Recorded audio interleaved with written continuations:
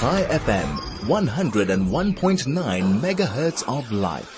It is 7:14. I'm Howard Feldman. Good morning. Of course, we spoke about South Africa, the South African government's appalling reaction to the situation in Israel. But as I said earlier, a bunch of morally bankrupt thieves, morally bankrupt thieves is really no indication and should not be lecturing anybody about morality, especially by blaming Israel for this horrific Hamas attack. The approach from the United States, very, very different. John Day joins us. He is founder and owner of Law Offices of John Day. We wanted to discuss the response by the U.S. government towards Israel and in reaction to the invasion by Hamas. John, a very, very good morning to you. Thank you for joining us. How are you?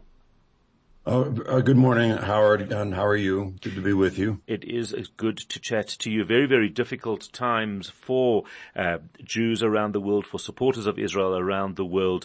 The U.S. Very, very interestingly and appropriately reaffirming its friendship with Israel at a time like this.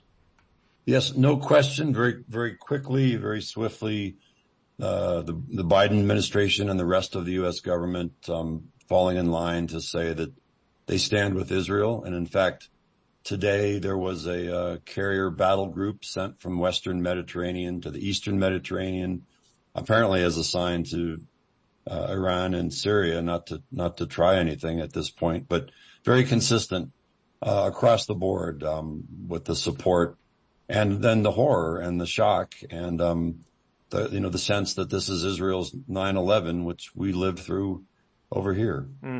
And what's remarkable as well is that you have places like South Africa and you have people around the world marching somehow in support of Hamas and in support of this. Can you imagine after 9/11, had there been a march anywhere, Toronto, even downtown New York, of people supporting Al-Qaeda, it just would have been unimaginable, and yet here we are. Yeah, it didn't happen. It didn't happen here. And after 9/11, there was unified support, which was, the American people were so grateful. And then of course now we're seeing the video coming out of Israel, and of course there are Americans who apparently were killed and Americans who were hostages, but that's still not the focus of the American response solely on that. What's interesting as well is that that Israel has been used, even in U.S. politics, to some extent, as a little bit of a battleground, where you've seen, the squad within the Democrats, with the Democrats. You've seen Israel used to further political agendas, and yet now we're not really seeing that. No, there's been some slight and minor response. I mean, there was some I saw that, yeah. Politicians saying, there should be, everyone should stand down, and no response. But that's not the general consensus of Americans who, the shock is still palpable here. People watching the video and hearing the reports, and it seems very, very consistent. There was a small pro-Palestinian demonstration in Manhattan, in New York. There was a larger pro-Israeli demonstration, and neither one of them were violent, but it's not indicative of anything other than, I think, a much more overwhelming sense of support for Israel at this incredibly difficult and horrific time. Do you think that this is likely to find its way into the Republican debate in terms of in the lead up to selecting a nominee for the president position? Well, yeah, and I think two things there. One, first of all, we don't have a Speaker of the House, a leader of the House of Representatives still, which it's terrible timing for this, because that's when.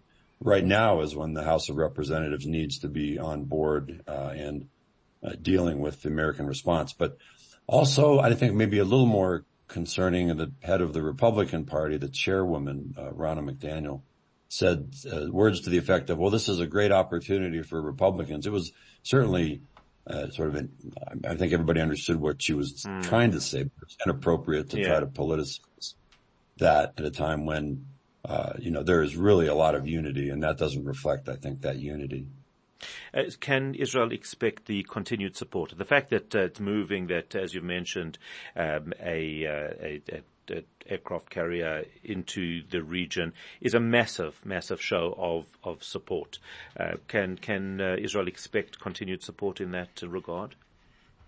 Yes, I think that's clear. But the other thing that I think needs to be, and this is sort of an after action issue, but how did these two incredibly sophisticated intelligence services miss this? And that's for another day, obviously, but very important, because it seems as though more and more information is coming out that Iran, in fact, was behind this, and Iran certainly funded it. My immediate response was, and it's I'm sure a conspiracy theory it was at the time, but I kept thinking, how do Hamas operatives, terrorists, go from blowing themselves up with a backpack at a bus stop to this level of sophisticated training? And I just wondered how much Iran was involved and how many of these so-called Hamas operatives were in fact, Iranian special forces. There's no one's confirmed anything like that. It's just a thought that went through my mind.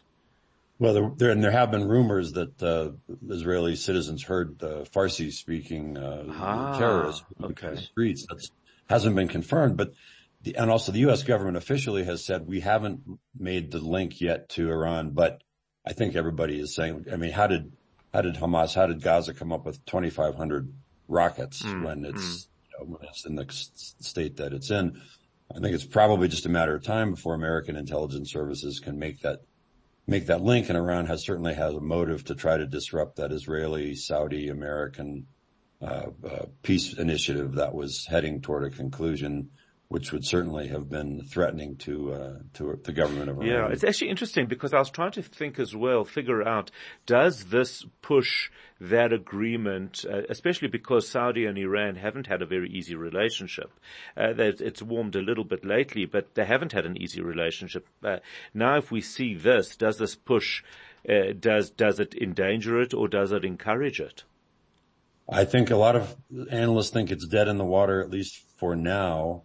But was that the motive behind it? If there is the Iranian involvement, was that the motive? Were they threatened by that? And that certainly remains to be seen. But again, how this is not indicative of the Hamas strategy and tactics. It seems like there was something else that was boosting it to a different level. Absolutely, that is where we leave it. John Day, thank you as always, and thank you for staying up till all hours of the night to be able to speak to us. It is greatly appreciated. John Day is founder and owner of the law offices of John Day.